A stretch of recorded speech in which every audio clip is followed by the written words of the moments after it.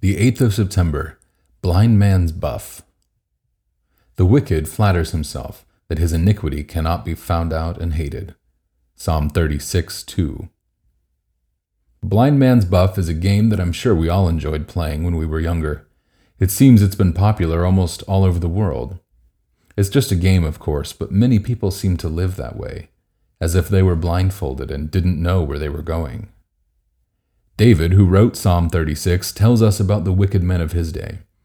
They had no respect for God, and because they were almost blindfolded, they thought God didn't see what they were doing or how they were living. They just didn't care about God. But life is not a game, and David tells us that the wicked person, the unbelieving person, has ceased to act wisely. He is foolish to think God doesn't see how we live, nor care how we live. God sees, God knows, and God judges. The sad thing is that the person who does not believe in God or follow in His ways is really missing the main point of life, which is to trust God and walk with Him. Just as a blindfolded person can be easily led so that he doesn't know where he is, so Satan can tempt us away from God almost without our knowing what he is doing.